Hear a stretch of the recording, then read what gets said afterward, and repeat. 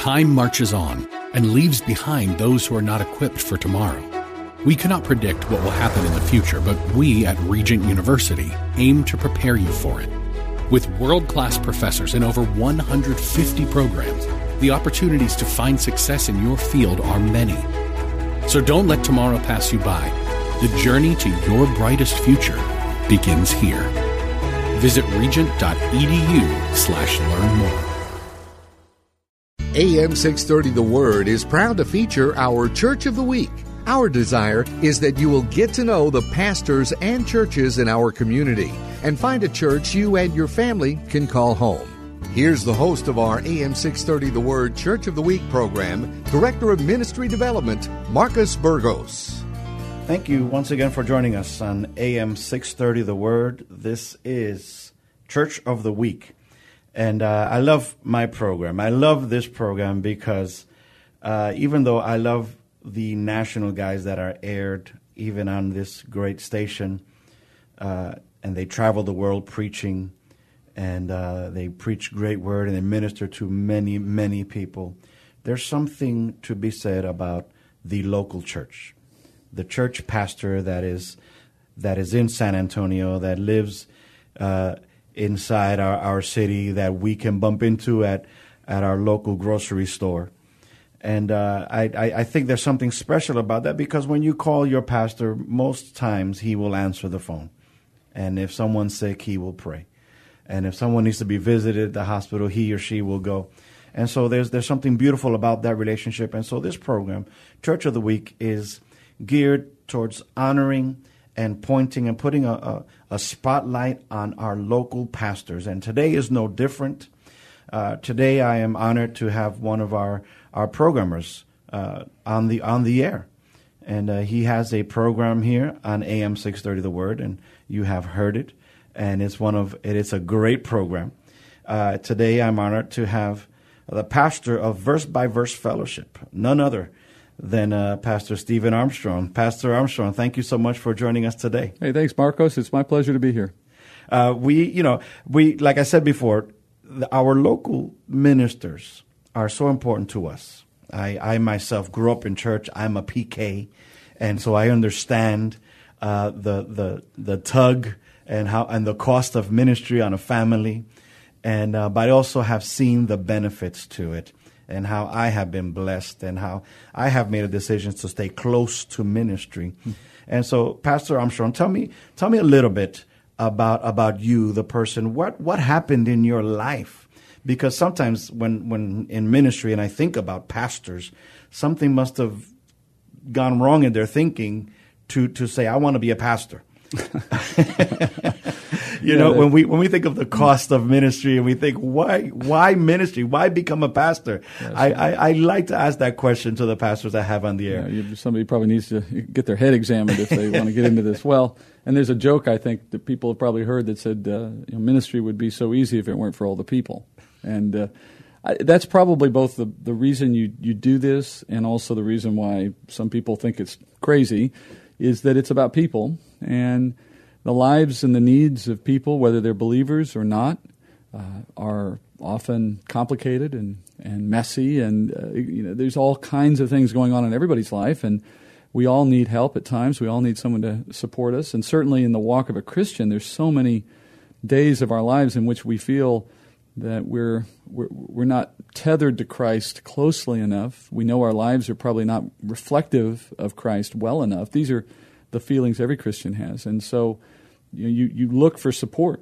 You should look for support, yeah. And when someone brings those things to you as a pastor, you rarely have someone knock on your door and come calling and say, "Hey, pastor, I just want to let you know I'm having a fabulous day and everything's perfect." And I just wanted to come over here and celebrate with you. That's nice, but it doesn't happen very often. Usually people are seeking for advice and counsel and prayer, the things that you're there to provide. And so being a pastor is a rewarding, challenging experience. It has its tough days as you have to walk with people through difficult circumstances. But if you're called to do it, and I think this is the real key, if you're called by God to do this kind of work, not doing it is worse than your worst day at the job. That's you know, right. just walking away from the calling of God is never better than serving. And even in difficult circumstances, your service to God brings its own rewards, if not immediately, certainly in the future. And I think that's what keeps someone in a pastoral role going, is that understanding that God's put me here for a reason. I'm called to do it, and I'm just going to devote myself to the answering of that call. I've heard there are two the most unhappy, unfulfilled people in the world. One of them is the backslider, because they've tasted, they've had some experience, and then they've walked away. They had some exposure, and then they walked away, and so they're never going to get that anywhere else. Right. And so they are very unhappy, and they just, for whatever reason, cannot find their way back, and hopefully they will. Right. The other is the person that has gone a little bit further and received the call to do something in ministry and has stepped back from the call. Right. Well, because again, it is a lot of work, but it's something that your heart is prepared for, is made for. How do you think about that? Yeah, the prophets spoke of having a burden. Yes. And which is somewhat ironic, because what they actually were called to do was burdensome of it in its own way. But they had a burden in the sense of called to do it, and they couldn't not go because the burden pulled them in. Yes. And I think that's a fair way to look at it. Obviously, the story of Jonah is our classic biblical example, right, of a man called and at first reluctant for his own reasons to answer that call, and the consequences of not answering were far worse than the consequences of answering. So it's a good reminder to anyone in pastoral ministry. Someone told me, made the comparison that pastors are like lawyers in that people go to a lawyer at the last possible moment. Right. And so they'll go visit the pastor at the very last moment where there seems to be no hope, nothing. Here, pastor, help my marriage. Yeah, well, you said something interesting in the introduction. You mentioned that while you have national voices on the radio and they do a lot of great things, they can't replace the local pastor who's there when you need them. That's right. But I do think there's a trend that, at least in some places, that is a bit of a problem, I guess, in this respect, because churches, as they grow, can get so big that the one you think of as your pastor that you may see every Sunday is very hard to reach. They're just so busy, and there's so many people in the body that they can't be available all the time. And knowing that that's happening, you hope that in those kinds of places people are finding pastoral support in other ways, small groups or something of that sort. But that's one of the reasons why we wanted to start Verse by Verse Fellowship. Was we felt that there was opportunity in this city anyway, where there's so much ministry going on, good ministry in many cases, but yet so many of the places where you might congregate are just very big, and big is not bad, but for some believers, especially those who are really needing a lot of personal support for whatever reason, we think it's better if they get into a smaller fellowship. I mean, small is not better than big in every case, but I'm just saying, in and of itself. Right. There's no right size. But what I'm saying, though, is we felt that rather than be a Bible study ministry inside a large church, which was something we were already doing, we thought maybe it would be better to be a separate congregation where the kind of ministry we wanted to do would be easier to do for people in a smaller setting. So that was one of our motivations, was to make ourselves more available to people. So let me ask you this question, Pastor Armstrong. Now that your church is growing, what am I going to do about that? Yeah, because now, I agree with how you assess the situation. That's right. I totally agree. We need to have pastors. I'm one of those people that I agree in the pastoral ministry. I want to have a relationship with someone that can call me and tell me, hey, cut it out, or you need to do this. And so as you grow, because you are, you've already moved several times. Yeah. And how are you dealing with this? That's a great question, and I kind of knew you were going to get there because it's the obvious. You put it out there for me. I did. I kind of walked into that one, didn't I? But there's a couple of ways you can deal with that. Obviously, most people have probably heard of Mark Dever and his 9 Marks ministry, and the church that he pastors in Washington, D.C. is a very interesting church. And I mention him because he has a very interesting approach to this specific problem. They also believe that there should be very close contact between the leadership in the church and each person in the fellowship. And there's a degree of spiritual accountability that comes with that you cannot turn aside from. And so their way of addressing this issue is they don't grow. They literally set a maximum number of people who are allowed to attend the church. And when they hit their maximum, which they're at their maximum, I think, most of the time, new people who show up are politely told that there's no more room available in this church, and they refer them to other churches. And they set a cap on how many people they minister to. And I think I'm not saying that's the solution, but I found that to be a very interesting perspective for a man who clearly could have grown his church to megachurch proportions. I mean, he's so well known and his teaching is very good. And yet he said that's not who we need to be. So when I look at what I'm doing and what God's calling me to do, I don't think we've reached a point at this stage in our growth where we have to do something like that. But I'm not saying it won't happen someday. I'm not saying we won't do that, because I think it is a challenge. And if you just sort of let things happen without planning, that is, if you don't take into account what are we going to do if we have 2,000 people, or what are we going to do if we have 3,000, if you haven't planned for that, then I think it suggests to me anyway that your concerns are not as much for the individual needs of each person in the body, but for the corporate need of the body. That is, I want to see a big building with lots of people, and I want to see that as a sign of success. And my intention is toward that outcome rather than to say what's going on in the lives of individuals. I can say it very simply. We care more about, when we say the word church growth, when we say that phrase, we're talking about the spiritual growth of individuals. We're not talking about the numeric growth of our body. We're talking about the church. That's right. So we're concerned with growing each person in the grace and knowledge of our Lord Jesus Christ, and we'll let the numbers go where they go. That's up to the Lord anyway, right? Exactly. We water and plant, and He causes the growth. But if at some point we are faced with this, larger congregation that we can't support very well, we'll have some tough conversations. That's what we have to do. San Antonio right now, I know the question that San Antonio is asking. Saying, who is this man? What? I can't believe what he just said. Well, this is Pastor Stephen Armstrong, and he is a pastor of Verse by Verse Fellowship.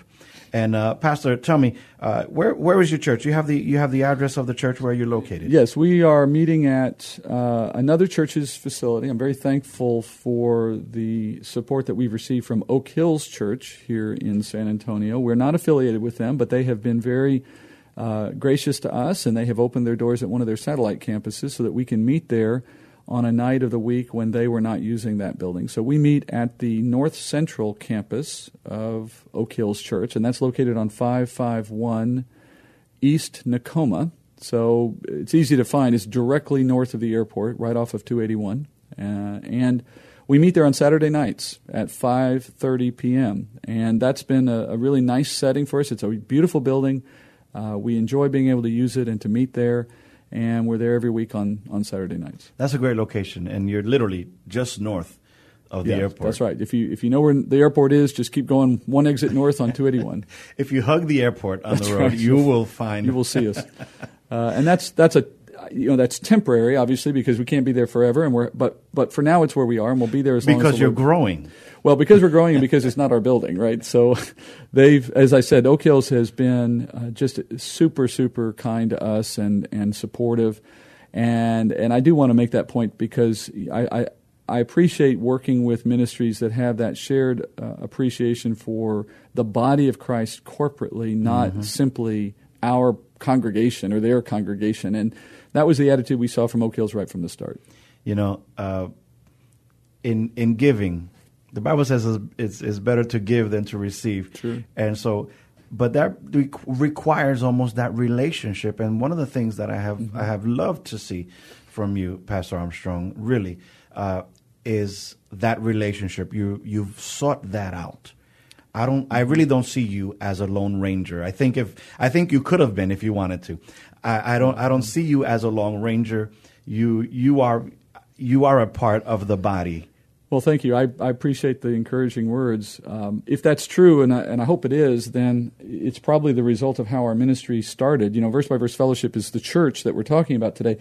But before the church was established back at the beginning of this year in January, I had been teaching and ministering for many years prior to that as part of a ministry called Verse by Verse Ministry International, as you know. Right. And that ministry was not a church. It was a parachurch ministry, an internet-based Bible teaching ministry.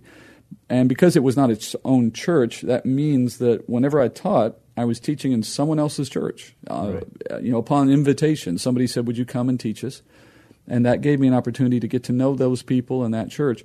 But I think one of the consequences of that style of ministry is that you become very aware of the need to build relationships, that no one's an island, that particularly in our case, we had to be in someone else's building to even conduct an event. Right. And you don't get invited in, obviously, without some relationship. And so hopefully what that's done is instill in us an attitude that says it's all one church, and we're all working to the same goal, or should be.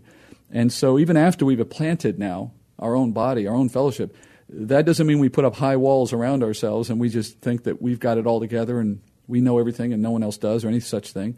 Quite the opposite. We understand we're just one more dot on the map, and God is in control doing what He does, and we just want to partner with anyone who wants to teach the Bible and grow people in the grace and knowledge of Jesus. So as we're talking here, someone in San Antonio is listening and saying, "You know what? I want to grow the church, my church, me. Mm-hmm. I want God to minister to me. How do I get there?" So let me ask you this question: what does it mean, and how should I show up to Verse by Verse Fellowship on Saturday night?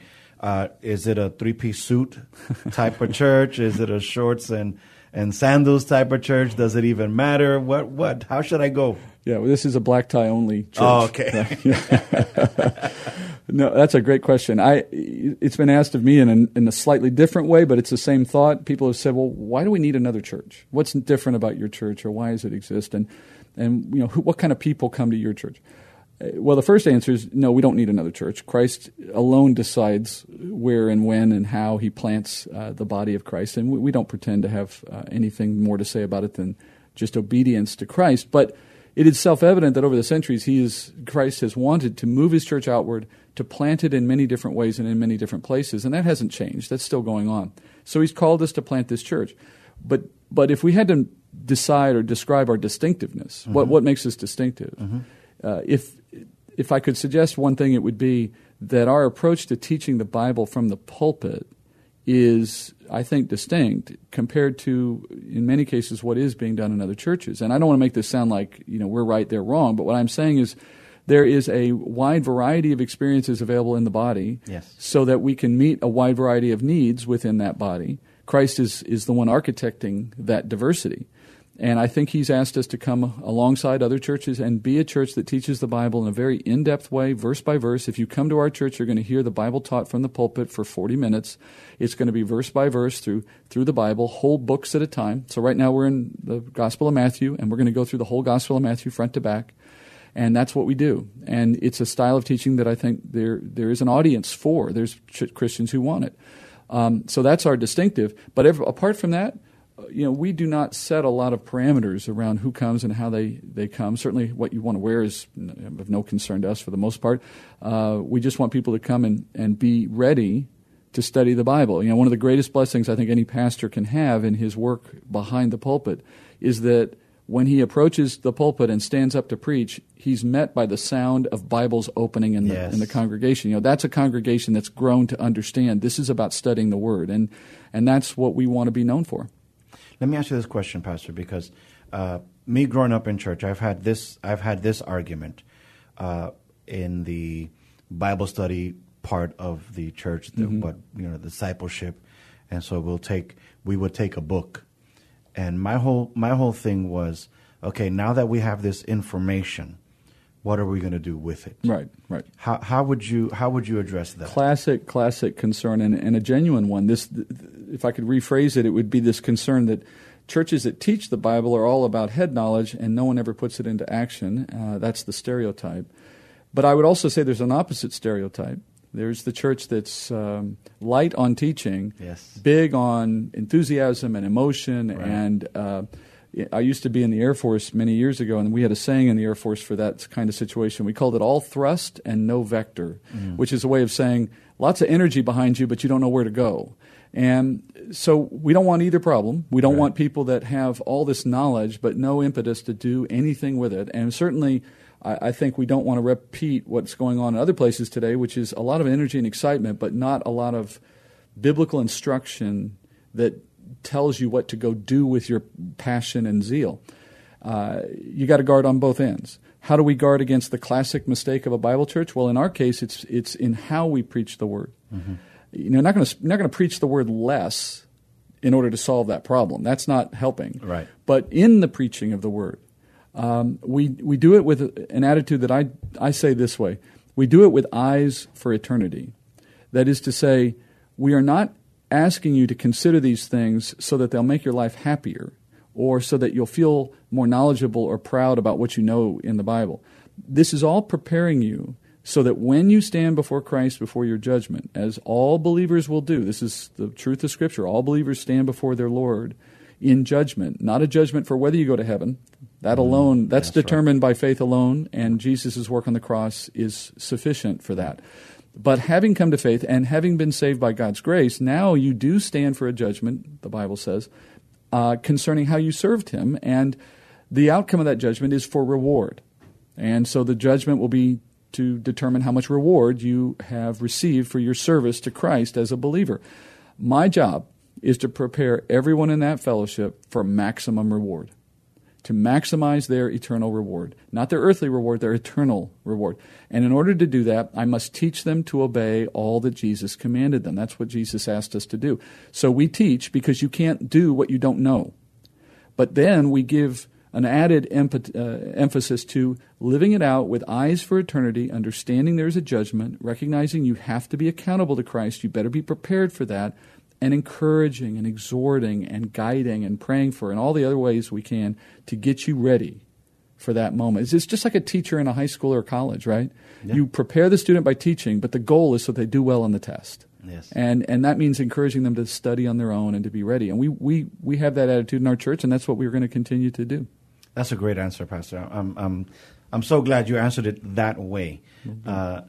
Because one of the things that you say in your church, that verse by verse fellowship is a church for what? For people who love the Word. People that love the Word. And of course, it means not just the Bible, but it means Jesus, right? Because the Word is Christ. Yeah, we mean it both ways. And so, someone's listening today, and I'm sure they're intrigued by what they're hearing. But do you have to have a certain level of knowledge? Oh, good question. To be able to qualify to sit in the sanctuary of verse-by-verse fellowship. Oh, well, is there an entry exam? That's right. You have to pass the test to get in. I've not heard that question before. It's a good question. Well, let me say this. Let me say it this way. In all the years I've spent teaching the Bible, I do not change the style of teaching I pursue for a particular audience. So even if I'm teaching, let's say, teenagers or even younger kids, I don't know how to do it any differently than I do it. And here's what I've discovered. I've discovered that I'm not the teacher in the room anyway.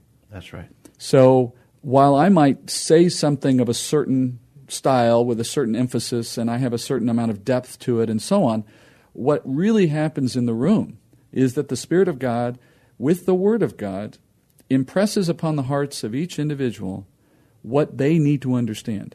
And we remember that God spoke through a donkey in Numbers, in the book of Numbers. So knowing that, I can't put a lot of credit on myself in terms of my role in this. I'm just a mouthpiece for God. But it's in the end the Spirit who's the teacher. And so I will tell anyone who says, I'm not really a Bible student, I don't know much about the Bible, I'll say, well, you got to start somewhere. Right. And if you come into a body where the Bible is being taught regularly, here's what you can expect. You can expect the Spirit of God to take what you hear and impress it upon your heart in a way that you can understand it as He intends and that you can apply it as He intends. And as you grow, He will give you more and take you further. And in the meantime, I just keep doing the same thing I've always been doing. I don't have to tailor. The Spirit is the one who does that work for you. And it's a wonderful experience. I'll just finish with a quick story. I had a mother one time tell me that she brought her younger children to church, and these are, very young children, early school age. And she was thinking, oh, they're not going to get much out of this, and I don't know whether I should have had him in the service or maybe I should take him to a Sunday school or something. And then later in the week when she's driving around town with them sitting in the car seats behind her in the minivan, one of them said something about what they heard in the sermon and asked a question about it. And she said, I was so stunned to think that child actually grasped what was said, remembered it, and had the wherewithal to ask a question about it. And it was just evidence to her that the Spirit of God can use any, can speak to any heart out of the Word of God. You don't have to dumb it down. And that's our attitude. That's right. I feel that we as preachers and teachers, separate from someone in high school where they teach to the brain. Right. We don't teach to the brain. And church, you are speaking to the soul, to the heart, and these are things that children can capture. And thank you, Pastor Armstrong, for joining us today. It has been my great pleasure to have you. Won't you quickly invite San Antonio to come to church? I would love to. If you are looking for a Bible teaching church, a church that will challenge you to get deeper into the Word, then let me invite you to come to Verse by Verse Fellowship. We meet on Saturday nights at 5:30 p.m., currently at the North Central campus of Oak Hills Church right off of East Nakoma. I hope you'll come by some weekend in the future and look me up, shake my hand, and we'd love to meet you. VBVF. That's right, Verse by Verse Fellowship, vbvf.org. You can find them on the web. Thank you, San Antonio, for listening to Church of the Week on AM 630 The Word. Here with my special guest, Pastor Steve Armstrong. It has been my great pleasure. Thank you. God bless you, San Antonio. Thank you for joining us today as we featured our AM 630 The Word Church of the Week. We hope that during this past half hour, you got a chance to know the pastor and learn something about their church. We encourage you to get involved in your local community church. If you'd like to nominate your pastor to be featured on an upcoming Church of the Week program, submit your nominations at am630theword.com. Turbulent times call for clear-headed insight. That's hard to come by these days, especially on TV. That's where we come in. Salem News Channel has the greatest collection of conservative minds all in one place. People you know and trust, like Dennis Prager, Eric Metaxas, Charlie Kirk, and more. Unfiltered, unapologetic truth. Find what you're searching for at snc.tv and on Local Now Channel 525.